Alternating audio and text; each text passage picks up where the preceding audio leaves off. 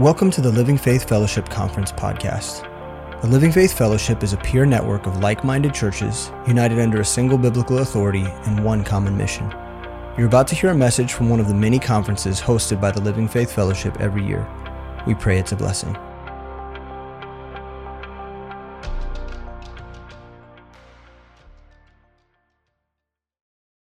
I good? Can you hear me? I can't tell. All right, so yesterday we were talking about 1st and 2nd Samuel.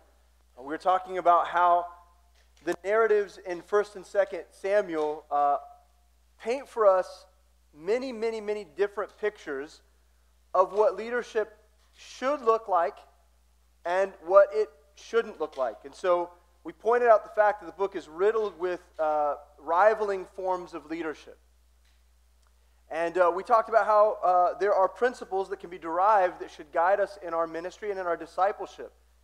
The book should help us to identify what a good leader is, what the expectations of a good leader are, how to develop them, how to encourage leaders. As pastors, we were hopefully gaining insight into what it looks like to cultivate good leadership in those that we love and are investing in our ministry. So that God can use us through the work of discipleship to meet the objectives that His Great Commission lays before us. So if we want to see our churches grow, if we want to see our churches strong, if we want to see ministry expanded, if we want to see churches planted and we want to see missionaries going out, then it's going to require that we invest in men and women as well. All right, we need to develop strong leadership. And so we've been talking about a tale of two houses. And so yesterday we talked about the contrasting leadership of Hannah and Peninnah. We talked about the contrasting leadership of Samuel's rulership in the priesthood and Eli's. And now today we're going to talk about David and Saul a little bit. So I'm going to present to you two principles, and then I'm going to tag my partner in here, and he's going to take over from there. So today we're talking about David and Saul, and last we left off, the nation had decided, because of some improprieties in Samuel's family, decided that they didn't want to go the route of the judges anymore. They wanted a monarch. They wanted a king. They wanted to look like the other nations. And so 1 Samuel 8:4 says, "Then all the elders of Israel gathered themselves together and came to Samuel unto Ramah, and said unto him, Behold, thou art old, and thy sons walk not in thy ways. Now make us a king to judge us like all the nations. But the thing displeased Samuel, when they said, Give us a king to judge us. And Samuel prayed unto the Lord, and the Lord said unto Samuel, Hearken unto the voice of the people in all that they say unto thee. For they have not rejected thee, but they have rejected me, that I should not reign over them." Now again, there are so many wonderful principles here that we don't have time to address. But it's incredible, leaders, for us to remember, just briefly. I don't want to go down this road. Okay, I don't have time. It's so wonderful to see God relieve us of the burden of other people's decisions. Right? So Samuel is heartbroken over this decision. And he goes before the Lord, and they have this conversation, and God reminds him, look, bro, they haven't rejected you. They're rejecting me. And so I appreciate your concern for the kingdom agenda. I really do. But this is something I have to deal with. This is a situation, this is between me and the nation. And so let me take care of it. And so God does. So let's fast forward here just a bit for the sake of time, through a series of events, unfortunate events, if you will. There is a Benjamite named Saul that finds himself in the city of Zuph, where Samuel lives. And he and his servant that are with him are curious about whether or not this prophet, priest, judge will be able to help them find the herd of asses that they've managed to lose. Again, there's a lot to see here, because what we have is foreshadowing of what kind of leader Saul really is. Right? They're looking everywhere for this herd, nowhere to be found, can't find them. And so, contrast that against the shepherding skills that we find in our man David, right? There's a lot to see there. We don't have time for it. But look, Saul is the guy that God chose as king. And God makes that clear. He chose Saul. Now remember what Pastor Shelby always says, that God's providence has eyes. And so God gives them the king that they want, but he also gives them the king that they deserve. And to behold King Saul with your eyes was to behold a man that looked like a king. When you saw him, you would have said, if anyone is a king, this man must be. 1 Samuel 9:2 says, and he had a son whose name was Saul, a choice young man and a goodly. And there was not among the children of Israel a goodlier person than he. From his shoulders and upward, he was higher than any of the people. So Saul's natural appearance was that he was handsome, big, strong, and yet as the narrative continues, we learn that he was a man of weak constitution. So whenever I think of Saul, I think of Gaston. All right? You guys know what I'm talking about? From Beauty and the Beast? That's Saul in my mind. Okay? Big, strong, strapping, right? And yet a man of weak character and of a weak spirit. In fact, we learn almost immediately after his appointment, after he is anointed as king, that he had a greater fear of men than he did of God. We learn that almost immediately. Well, where do we see that? Well, after God's repeated confirmation to both Samuel and to Saul, on his way back home, remember he encounters all those people and all those signs that point, look, bro, this is going to be evidence that you're supposed to be the king. And all those things transpire, and he's falling out, acting like a prophet, and so Saul has to know, well, okay, I guess it is me. It clearly is. And despite all of that, and despite Saul's own personal acknowledgement, at his ordination, where do we find him? We find him hiding from the people for fear of their judgment. He's at his own confirmation. Can you imagine? You're going to ordain one of the guys in your church, and he's so scared to be in front of everybody, he's hiding in one of the broom closets. I mean, that's basically what we're saying. He's supposed to be anointed as and ordained before the people, and he's hiding because he's afraid of what people might think. So standing in contrast to Saul is the man David. And as we all know, Saul and his family are eventually rejected from the monarchy. So Samuel is now entrusted with the job of going and anointing the future king. All right, this guy's not, it's not until Saul relinquishes his monarchy that David has an opportunity to take his place. But in God's foresight, we all know that Samuel dies before David has an opportunity to take the throne. And so in God's foresight, he sends Samuel out to find the man that will replace Saul. And so if Saul looked just like a king, then David looked nothing like a king. And when Samuel encountered him, he could hardly believe that this was God's chosen minister. Let's look at this. 1 Samuel 16. And it came to pass, when they were come, that he looked on Eliab and said, surely the Lord's anointed is before him. But the Lord said unto Samuel, look not on his countenance or on the height of his stature, because I have refused him. For the Lord seeth not as man seeth. For man looketh on the outward appearance, and the Lord looketh on the heart. Then Jesse called Abinadab, and made him pass before Samuel. And he said, neither hath the Lord chosen this.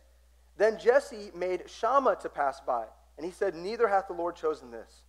Again, Jesse made 7 of his sons pass before Samuel. And Samuel said unto Jesse, the Lord hath not chosen these. And Samuel said unto Jesse, are here all thy children? And he said, there remaineth yet the youngest, and behold, he keepeth the sheep. Okay, do you see the contrast? Where is David found versus where Saul was found? He's keeping the sheep. And Samuel said unto Jesse, send and fetch him, for we will not sit down till he come hither. And he sent and brought him in. Now he was ruddy, and withal of a beautiful countenance, and goodly to look to. And the Lord said, arise, anoint him, for this is he. Then Samuel took the horn of oil and anointed him in the midst of his brethren. And the Spirit of the Lord came upon David from that day forward. So Samuel rose up and went to Ramah. And so here's our principle. Principle number 4. Leadership is not measured by outward appearance or skill, but is identified by faith-filled character. Leadership is not measured by outward appearance or skill, but is identified by faith-filled character. And as we said yesterday, as pastors, it's really easy for us to fixate on finding the talent that will meet the need of our ministry. We're looking for talented people, to the point where some of us are willing to look past besetting character flaws. So I often hear pastors talk about, someone will come into their church and they'll say, man, so-and-so has so much potential. They've got so much potential. But how many of us could honestly say that we would rather have a faithful man with limited gifting than a gifted man who struggles to be faithful? How many of us could honestly say that we would rather have that faithful man? We so often focus on what we think the church needs rather than what God wants. And so we compromise by elevating men above their station. We elevate them beyond the capacity that their character allows. Men that aren't proven out. So here's the deal. Potential is only just potential without faith and zeal. It's just potential. Potential is nothing without the right activity. I don't know much about physics, but I know that that's true. There has to be the activation of faith to make potential worth anything. So to further illustrate this point, let's jump ahead. Okay? We're all familiar with the story of David and Goliath, right? We're all familiar with that. There's no need to rehash that story. Goliath is a really big guy. He's like 9 feet tall or something, right? He's huge. Dude's got too many fingers. He's got, 6 fingers and 6 toes? Which, for me, I don't care how tall he is. That's like completely insignificant. The fact that he has 6 fingers and 6 toes makes him the scariest person ever. It's disgusting. He could be 3 feet tall.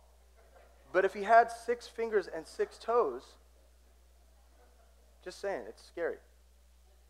So the main thing is that he has a killer reputation, right? That everyone is afraid of him. And he's encamped with the Philistines against the Israelites, and he's out there in the valley mocking God for 40 consecutive days. Now, we should know, if we're biblicists here, we understand that 40 is a picture of testing. And so he's testing. Well, who's he testing? Well, he's testing the character of David and Saul. He's testing the character of God's men. He's mocking God. And we're going to find out who will win. Who wins out. So in this corner, we have King Saul, the leader of the nation of Israel, leader of the army of Israel. And in terms of stature,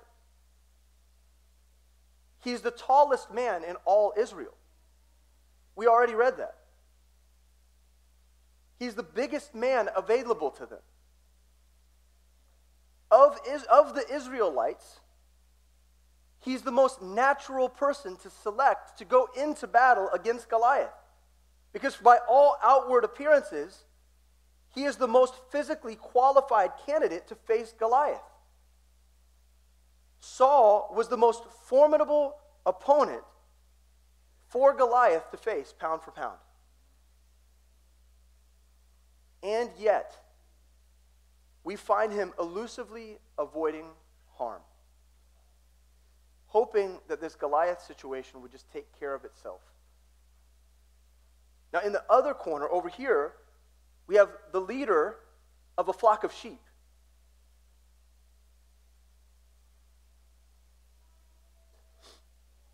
Leaders are formed.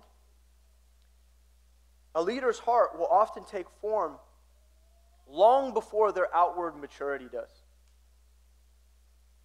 Sometimes the heart of a leader is born in the crucible of a man's heart long before they're 5 feet tall,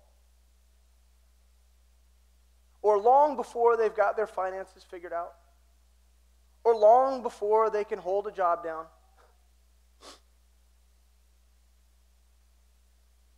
God is building within men in our church who by all outward appearances are completely immature and unqualified.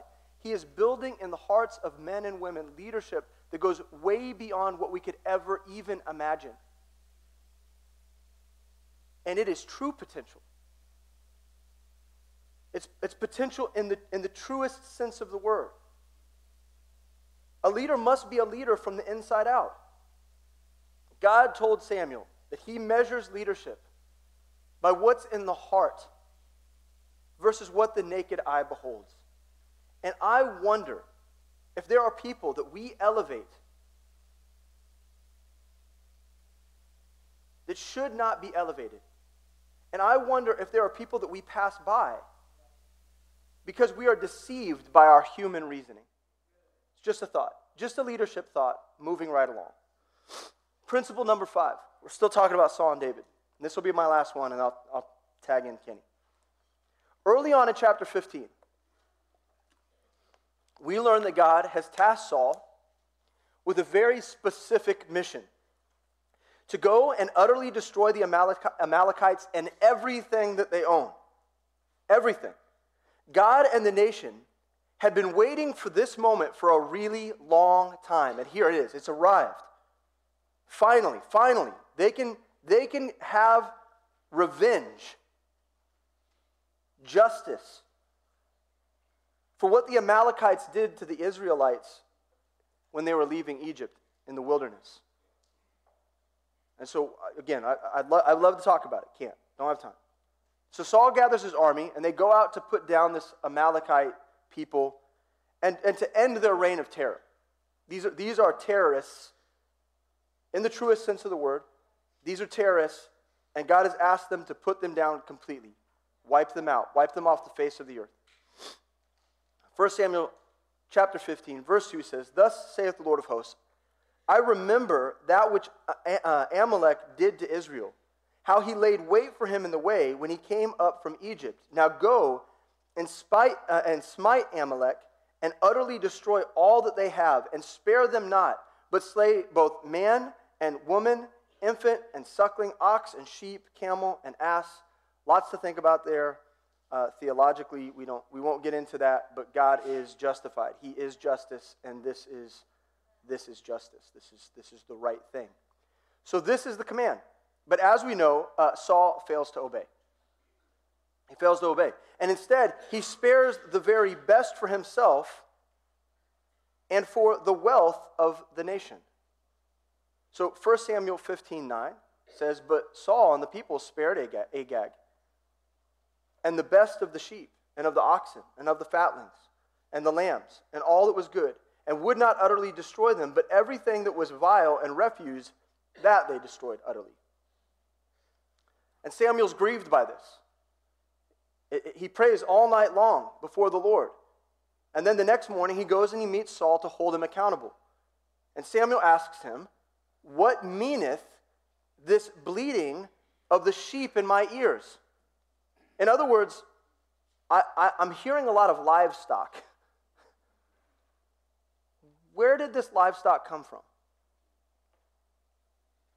So Saul provides us with a very slimy justification. Okay, again, imagine Gaston. Slimy. And so verse 20 says, "And Saul said unto Samuel, Yea, I have obeyed the voice of the Lord, and have gone the way which the Lord sent me, and hath brought Agag, the king of Amalek, and have utterly destroyed the Amalekites. But the people took of the spoil, sheep and oxen, the chief of things which should have been utterly destroyed, to sacrifice, okay, chill out, to sacrifice unto the Lord thy God in Gilgal. Okay, so let's break Saul's response down for a second because there's something to glean here. Saul's response. There's a lot to say about this. We're going to focus on just one thing, but here's the deal. So Saul refuses to admit sin. That's a problem. He's a leader. He's refusing to admit sin. Okay. How many pastors and leaders have that wrapped up in their heart? Can't be wrong. Can't be wrong. Okay, moving along though. Saul blames the people. People's your blank. Saul blames the people for his failure when sparing the animals. So he's blaming the people. That's the thing we're going to come back to here in a second. And then third, Saul uses spiritual language in order to excuse and justify his failure. Something that we too are often guilty of. But let's dissect one of these attributes with principle number 5. So let's look at principle number 5. A weak leader is quick to blame failure on those they lead rather than themselves. A weak leader is quick to blame failure on those they lead rather than themselves. Now, I believe that every leader struggles with being prone to frustration with the flock. There's not a single leader in this room who hasn't, in the last week, been tempted towards frustration with God's people. It's just a fact of the work. When ministry is hard, it's going to test our long-suffering and forbearance. It's going to do that. It can be very difficult to lead. And to be honest with you, we are often justified in our disappointment. Disappointing things happen. And we should be disappointed a little bit. Because if we weren't, we wouldn't acknowledge that something's wrong. Like if something's wrong, it should also be somewhat disappointing. But the problem is,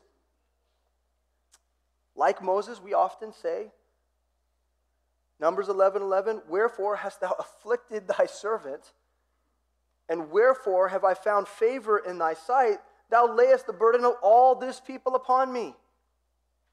Like, what have I done? God, what have I done to you to make me a pastor of these people? How have I offended you that you would give me these people? Usually we got to list the names, right, in our mind.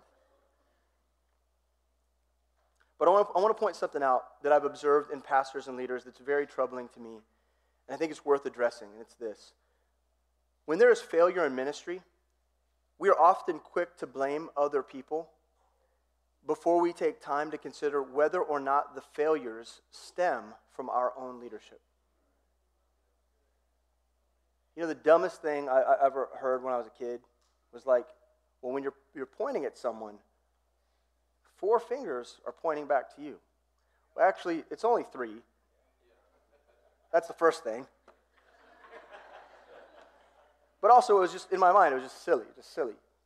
It's so true. Listen,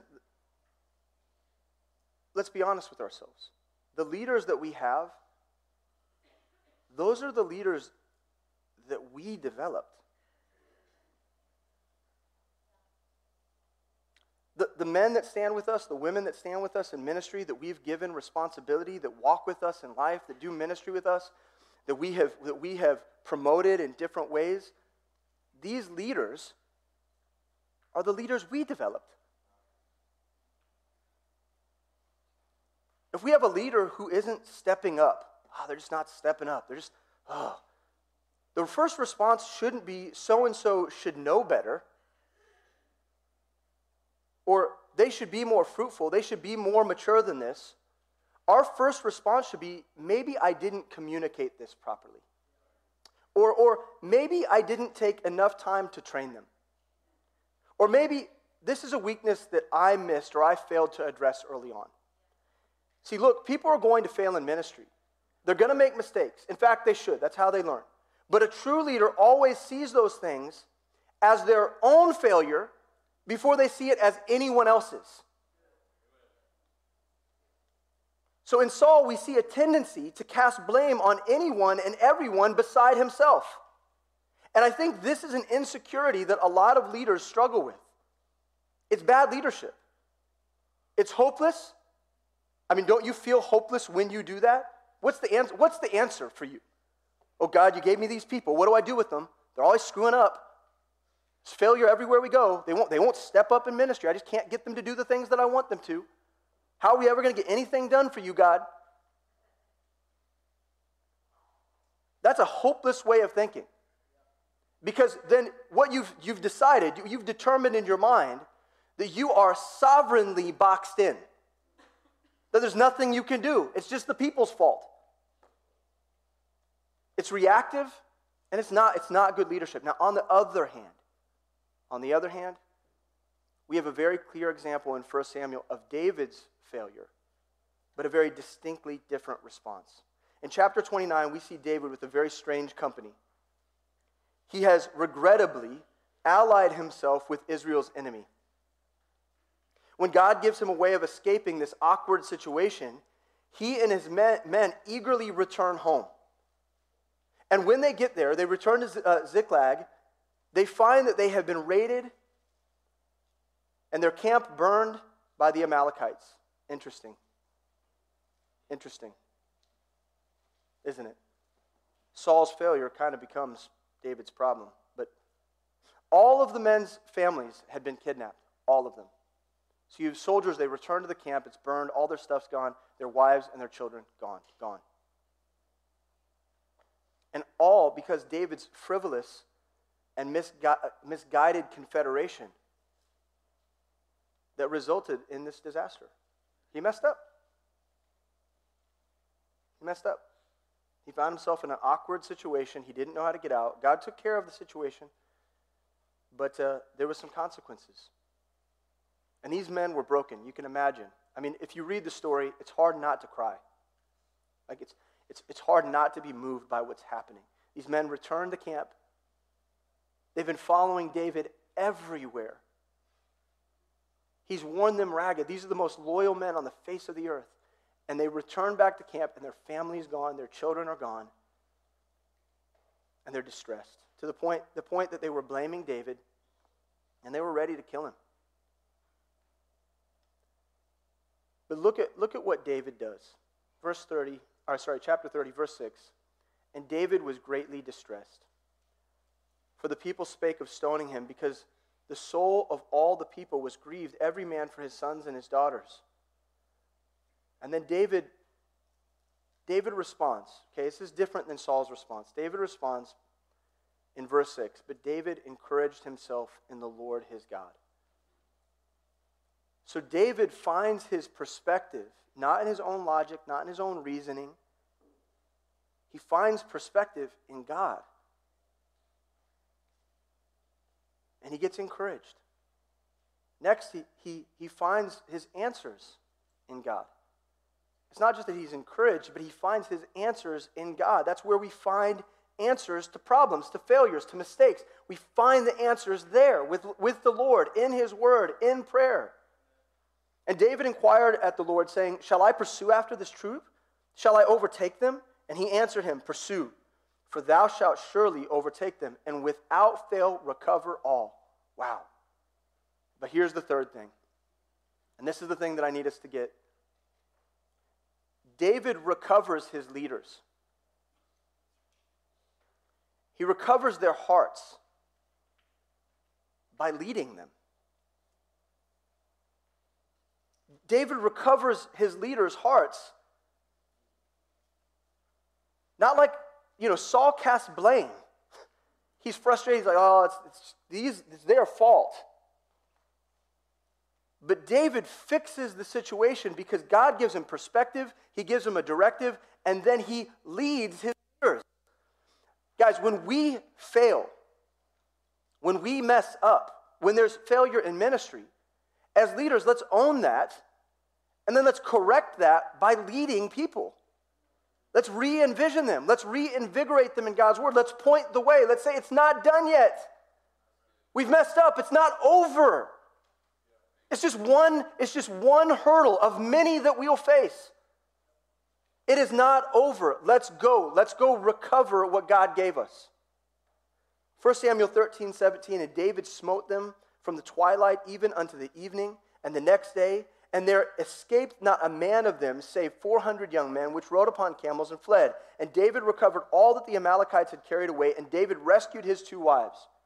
So he rescues everything, including the hearts of those that he leads. He was this close to losing the hearts of those that he was investing in, those future leaders, those mighty men. He was this close. And the solution that God gave him was, lead your men. Pursue. Don't quit. Pick your swords up and go. And that's the solution for us too. As leaders, I think one of the healthiest things that we can do is remember that when it appears that God's people have failed, we must remember that as leaders, we are culpable. And if there are weaknesses or deficiencies in the ministry, that begins with us. So it's not, there's no reason to be afraid. It's not something to be afraid of. It's something to lead through. Okay? It's something that we ought to lead through.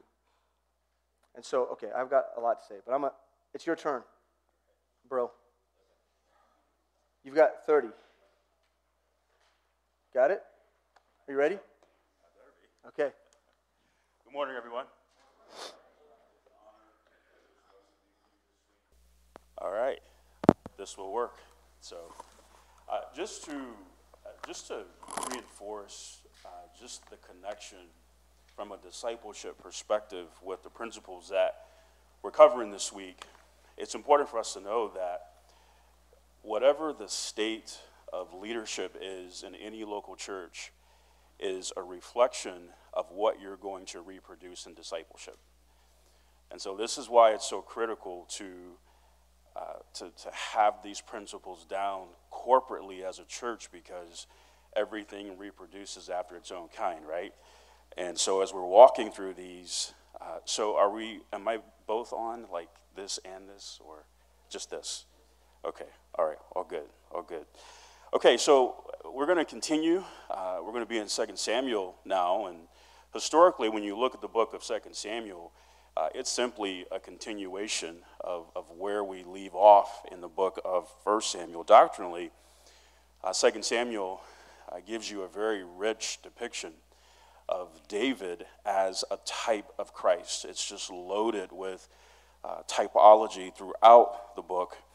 In 1 Samuel, you see a very clear focus on 4 men primarily, Samuel, King Saul, David, and Jonathan. But you get to 2 Samuel, and the focus primarily is on David, his ascent to the throne, and the men around him. And that's where it gets very, very interesting. When you look at that, when you look at David's ascent to the throne, and you talk about him being a type of Christ in 2 Samuel, and you look at the events that preceded him taking the throne, you'll see that they're very consistent with the events that will happen before Christ takes the throne at the second advent in the millennium. And so you can see that typology unfold there. But when you look at all the men that were around David, this is where now we can begin to extract a number of very critical leadership principles that are very critical for leaders to serve the Lord in ministry. But when you look at leadership under the house of David compared to the house of Saul, the biggest difference that you see was that David had the most challenging form of leadership that I think that there is, and that is leading leaders. That is a very challenging form of leadership. It's not that Saul wasn't a leader of leaders, it's that for the most part, David was not self-serving in his leadership, whereas Saul clearly was, as we just heard. Now, I think with this crowd, we'll get corporate agreement very quickly about the importance of leadership development in the church. I think we all get that, and we would say amen to that. We recognize how critical it is for the health of the church and whatnot. But when you talk about leading leaders, that's where it can get so very interesting, right? It can get very, very interesting. Leadership development sounds wonderful, but at times, if we're honest, when you're leading leaders, that can be very arduous. That can be incredibly painful at times, without a doubt. And maybe it's just me, but I've had a few moments in ministry where I've thought to myself, you know, it wouldn't be so bad to not be the leader, to not be a leader today, to not be a leader in this season, to just be that guy who just kind of hangs out in the back and comes in and slips out. And I tithe, not a problem. But man, I don't want this thing called leadership. So as we start looking at 2 Samuel and this transition from the house of Saul to the house of David, you begin to just see this first principle unfold very early on in 2 Samuel. Israel's defeated in battle by the Philistines at Mount Gilboa, and in that lost its king, Saul, Jonathan, his sons, the nation humiliated there. And when you look at David's actions early on here, they shine so brightly, and they challenge us to the core. Look at 2 Samuel chapter 1, beginning in verse 11. It says, "Then David took hold on his clothes and rent them, and likewise all the men that were with him, and they mourned and wept and fasted until even for Saul and for Jonathan his son, and for the people of the Lord, and for the house of Israel, because they were fallen by the sword." Now, David was anointed by Samuel in 1 Samuel 16:13, so he knew this day was coming. He knew the day was coming when one day he would reign as the king of Israel. Not to mention, Saul had made his life an absolute nightmare for about a decade. Had David been a carnal man, this would have been a great day. This would have been welcome news. The man who had made his life a nightmare, the man who had unjustifiably made him his enemy, is finally out of the way. And maybe just now I can have a little peace in my life. Maybe now I can walk the streets without looking over my shoulder every 5 seconds to see, is this the day where this guy gets me? Instead, he responded to the news in genuine mourning. And not only that, led other men to do the same thing. Here's the first critical principle for me to cover. It's the sixth one that we're covering this week, and it is this: leaders must guard their hearts. They must. That is very, very critical. The biggest difference between Saul and David was one man was after his own heart and the other was after God's own heart. It's the biggest difference. And that's always a big difference in leadership to this day. 1 Samuel 13:14, "But now thy kingdom shall not continue. The Lord hath sought him a man after his own heart, and the Lord hath commanded him to be captain over his people, because thou hast not kept that which the Lord commanded thee." And of course, that followed Saul's foolish decision to unlawfully offer a sacrifice, not being a priest. And it's one of a number of episodes in his life that revealed that he was not a man after God's own heart. But how easy would it have been for David to make this about him? How easy would it have been? If he was like Saul, then it would have been a great day. And it would have been a great day for the Amalekite stranger who brought him the news about Saul's demise in battle. But because David was a man after God's own heart, this was not a win. Israel had lost in battle to the Philistines, and that was grievous to David. Look at chapter 1 and verse 20. David said, "Tell it not in Gath, publish it not in the streets of Ascalon, lest the daughters of the Philistines rejoice, lest the daughters of the uncircumcised triumph." Gath and Ascalon represented the whole land of the Philistines, if you would, and the image of them rejoicing, the image of them celebrating Israel's demise was grievous to David. Israel was also officially without a king at this moment. And that rendered them vulnerable to all their enemies. And David knew that. Saul and Jonathan, his closest friend in the world, and other men had lost their lives in battle. This is very, very critical for us. David did not view Saul's demise as a win for him personally. He did not. This was not a win for him personally. Great, he's out of the way. You know what that guy did to me? Consider Proverbs 17 and verse 5. Whoso mocketh the poor reproacheth his maker, and he that is glad at calamities shall not be unpunished.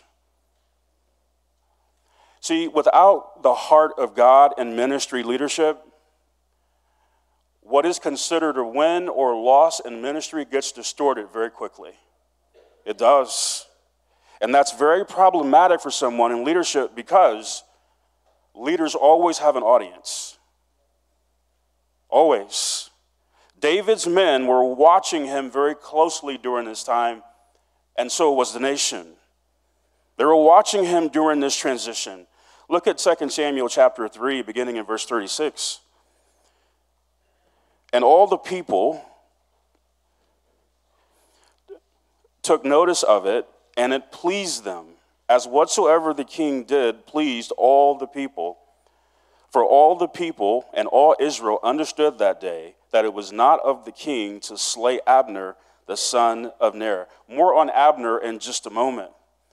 But had David viewed Saul's calamity as a personal win for him, that would have set the tone for what he was about and what his reign was going to be about.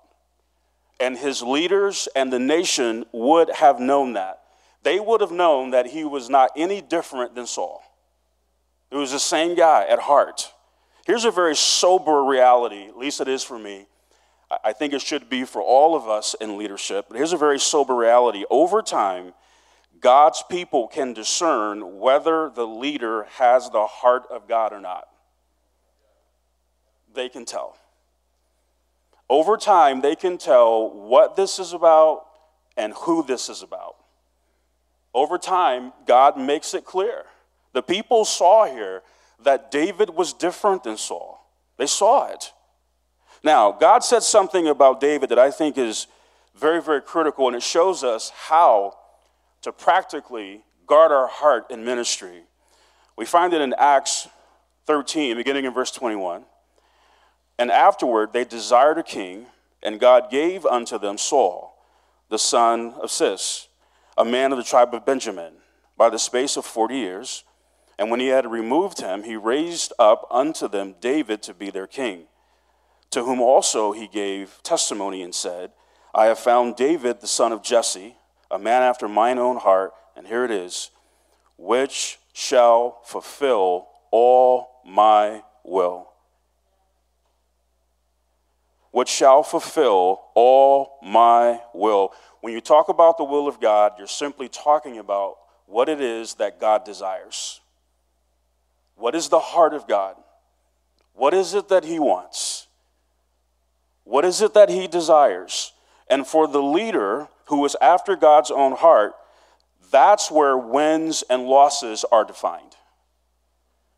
That's where wins and losses get very, very clear. Is this what God desires? Is this what is this what is on the heart of God? Is this going to be pleasing to him? Will this bring glory to God? Is God pleased? Then that's the focus. That's the desire. That's the decision. That's the direction. That's the motive. It's not what I want. It's not about me. It's about whatever it is. I love John 8:29, speaking about Jesus, and it says, he always did those things that pleased him. That's it. That's it. Had David been glad at Saul's calamity and rewarded the Amalekite stranger, listen, it would have grieved God to the core, and it would have been a loss for David. Would have been a loss. And here are just a few critical questions that I've come to ask myself and consider in ministry. And I'll just share them with you. I think you might find some value in these yourself, but I think these are just some questions that kind of help me stay between the lines and keep my heart in check. Who am I rooting for and who am I rooting against? What am I rooting for and what am I rooting against? Those questions help me stay between the lines. See, if we're not guarding our hearts, we can find ourselves secretly rooting for other brethren to fail. Secretly rooting for them to fail, which is very dark. And that's where ministry can take a very dark and competitive turn. Very carnal. It's not about the will of God, not about God's heart, not about God's glory, not about what pleases God. This has officially become about me. And this is not new. Consider Luke 9:46. Then there arose a reasoning among them, which of them should be greatest. Now, if it got competitive with the disciples who walked with God in the flesh, what does that say to us if we don't have the heart of God today? We'll have the same outcome. In answering the questions, who shall abide in God's tabernacle and who shall abide in God's holy hill? One of the answers that David gave in Psalm 15 verse 4 reads, "In whose eyes a vile person is contemned, but he honoreth them that fear the Lord. He that sweareth to his own hurt and changeth not." It is so critical for me to make sure that I am for the right people and I'm for the right things. That sounds simple, if not obvious, but if I'm not guarding my heart, I can find myself so easily rooting wrongly in ministry. It's been amazing over the years and you have these very sobering realities that come with ministry leadership at times, and it can be very disturbing, even very hurtful. But you can come to learn that you're competing with someone that you had no idea you were competing with. It's like, when did we become competitors? I thought we were brothers in Christ. I thought we were friends. I thought we were for each other. I didn't know this was a competition of sorts. And when it gets to that point, you know what you're doing? All you're competing for is vainglory, which is glory that is spent and wasted on self. Is that not what God saw? Saul has slain his thousands and David his 10,000, and everything changed. Everything changed. David slaying his 10,000s was a win for the glory of God and for the nation of Israel, but listen, it was a loss for Saul. God got glory in that. The nation won, but I didn't. Why? Because he failed to guard his heart. When we guard our hearts, what it does is it reinforces that this thing called ministry has never been about me, is not about me, and it never will be about me. And this is where it gets so tempting. One of the principles that Brandon talked about was this attitude of entitlement and elitism. And that can happen so easily in ministry leadership. You know, people adore you, respect you, like you, and all of a sudden you start reading your own press. And you start getting impressed with yourself. And once you get impressed with yourself, well, absolutely, this is about me now. So, hey, listen, I praise the Lord. I have, so many of you know, Troy and I have walked together for 30 years. I love him. He's my guy. We're tight, really tight. But I have another friend who is as close as Troy. His name is failure. His name is failure. I thank God for failure. It's awful at times. It hurts. It grieves the Spirit of God. It doesn't please the Lord. But I'm going to tell you, one of the best things about failure, man, it keeps you humble. Failure's been very good to me. Anytime I might be tempted to say, man, what'd they say about me? What? They said that? Oh, man. Maybe I am. And then a day or two, just like, okay, I know who I am. We're good. We're real good, Lord, right? Failure keeps you where you need to be. It keeps you low. Now, one of the reasons that this principle is so critical is because of the next one that we're going to look at. And this next principle that we're going to look at is, at best, a pipe dream if you don't have principle 6 down. Like, all you can do is essentially entertain yourself with it. If you don't have the heart of God, we're just wasting our time here. The 7th principle is this: leaders must learn how to get hurt well. That's tough. Leaders must learn how to get hurt well. I was told many years ago in the Shepherd School of Ministry that if you're going to be in ministry, you got to have thick skin. I read not long ago that the hide of a crocodile is thick enough to stop a bullet. So from that, I think one of my goals is to get my skin as thick as a crocodile's. Because sometimes you need it in ministry. Because the reality is, and many of you in this room know this, getting hurt in ministry is not an elective. Boy, how we wish it was. We'd pass on that, wouldn't we? There will be times when people that you have faithfully loved and led and poured yourself into and given them everything to thrive and succeed for the glory of God, and they're going to drive a dagger right in your heart.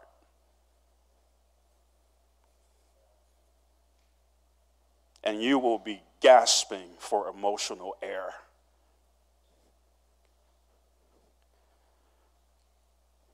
That's tough. Real quick, turn to Psalm 41 and verse 9 very quickly.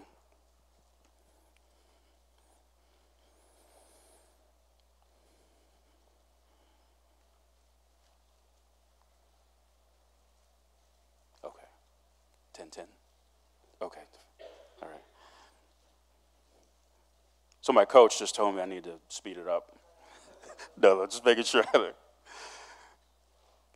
All right. Yea, mine own familiar friend, in whom I trusted, which did eat of my bread, hath lifted up his heel against me. Think that hurt?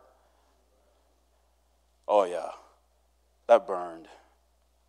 Without the heart of God, listen, we cannot get hurt well. Without the heart of God, we cannot get hurt well. Guess what happens? Vengeance becomes ours. No, vengeance is mine, saith Kenny. I will repay. And then guess what happens from there? We now create something that's very grievous to the Lord. We now create a culture of war in ministry. Saul hurt David deeply, but in David's eulogy, which is to this day considered one of the greatest eulogies or laments of all time, notice his heart once again. We're going to fly through these. 2 Samuel chapter 1, verse 17. And David lamented with this lamentation over, say it with me, Saul. Jonathan we get. The men that he would have known and loved that died in that battle, we can get that too. His love for the nation, we can get that. But he lamented over Saul? Verse 19, the beauty of Israel is slain upon the high places. How are the mighty fallen? The mighty fallen was referring specifically to Saul and Jonathan. Verse 23, Saul and Jonathan were lovely and pleasant in their lives. What? They were? I mean, Jonathan was, of course, but Saul? And in their death, they were not divided. They were swifter than eagles. They were stronger than lions. Verse 24, ye daughters of Israel, weep over Saul, who clothed you in scarlet with other delights, who put on ornaments of gold upon your apparel. Wow, what a contrast. When did everything turn? Everything turned when when they were singing and dancing and praising David, hey, he's killed his tens of thousands, and that's where everything turned against Saul, right? Or turned for Saul. Now here's David saying, hey, a guy who turned on me because you were praising me, praise him. He was good to you. Wow. Abner was Saul's first cousin, captain of his army, led a rebellion after Saul died, went against the will of God. He was a carnal man. That's a whole different conversation, but led a rebellion, hurt David for sure, led to division and civil war in the kingdom. Joab and Abishai went behind David's back and murdered Abner, but notice how David spoke about Abner. 2 Samuel 3:31. And David said to Joab and to all the people that were with him, rend your clothes and gird you with sackcloth and mourn before Abner. And King David himself followed the bier. And they buried Abner in Hebron. And the king lifted up his voice and wept at the grave of Abner. And all the people wept. And the king lamented over Abner and said, died Abner as a fool dieth? Thy hands were not bound, nor thy feet put into fetters. As a man falleth before wicked men, so fellest thou. And all the people wept again over him. And when all the people came to cause David to eat meat while it was yet day, David sware, saying, so do God to me, and more also, if I taste bread or aught else, till the sun be down. Like Saul, Abner made David his enemy. David had no desire to war with Abner. David would respond in the same fashion as he did when Ishbosheth was murdered. Spiritually speaking, this is where, for sure, when it comes to leadership, this is where we separate the men from the boys and the women from the girls. How do we speak about and deal with those who have hurt us? That's where you see a clear separation in leadership. Titus 3 and verse 2, to speak evil of no man, to be no brawlers, but gentle, showing all meekness unto all men. This is how the leader who has God's heart responds. Without God's heart, we'll speak evil of those who have hurt us. We'll fight with them. We won't be gentle with them, and we won't show ourselves to be meek toward them. If I can be an open book here, this one is so very challenging for me. Some of the things that people say and do in church when they don't get their way will cut you to the core. They will denigrate you. They will only tell portions of a situation or a story where when the dust clears, you're the villain and they're the victim. And I mean, they will conveniently leave out details. Like, wow, I can't believe you didn't include that part. And people who once looked at you and they had a countenance of love and brotherhood and fellowship and advocacy, now, because of this person who's now in their ear, they now look at you and it's changed. You know it. It's like, my goodness. And here's a lovely part. You don't get a voice. No, their version of events is authoritative. It's inspired, infallible. God breathed. You don't get the courtesy of, well, hey, let me, I read somewhere about if you have an accusation against an elder, like where are your witnesses? Boy, I tell you, I wish I could stand here and be Teflon and say, that stuff just rolls off me. Man, it doesn't.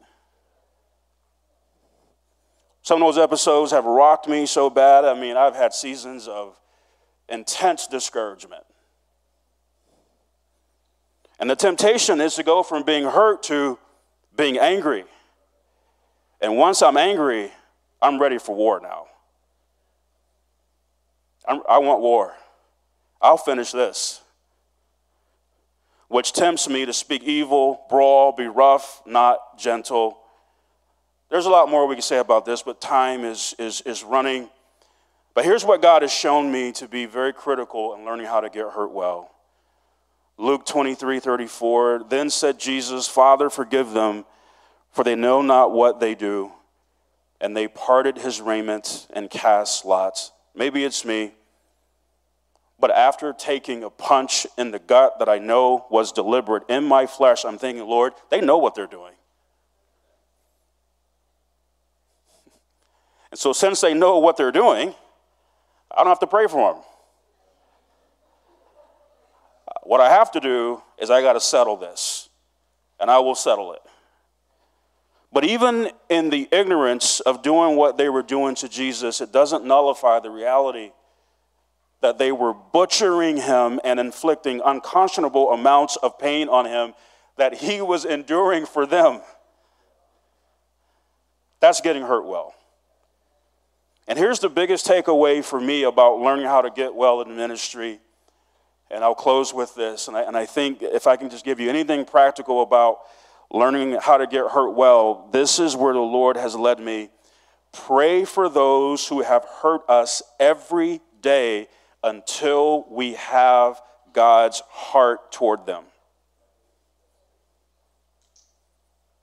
Pray for them every day until we know we have God's heart toward them. Or now, I'm not rooting against them. I'm not just waiting to get news about some calamity that's happened in their life so I can be glad. That no, I am genuinely burdened for them in the Lord. That I want God's best. I don't want God to deal with them so they can know what they did to me. No, I want God to deal with them so they can be right with him. Because in the end, it's about him. But we got to have God's heart.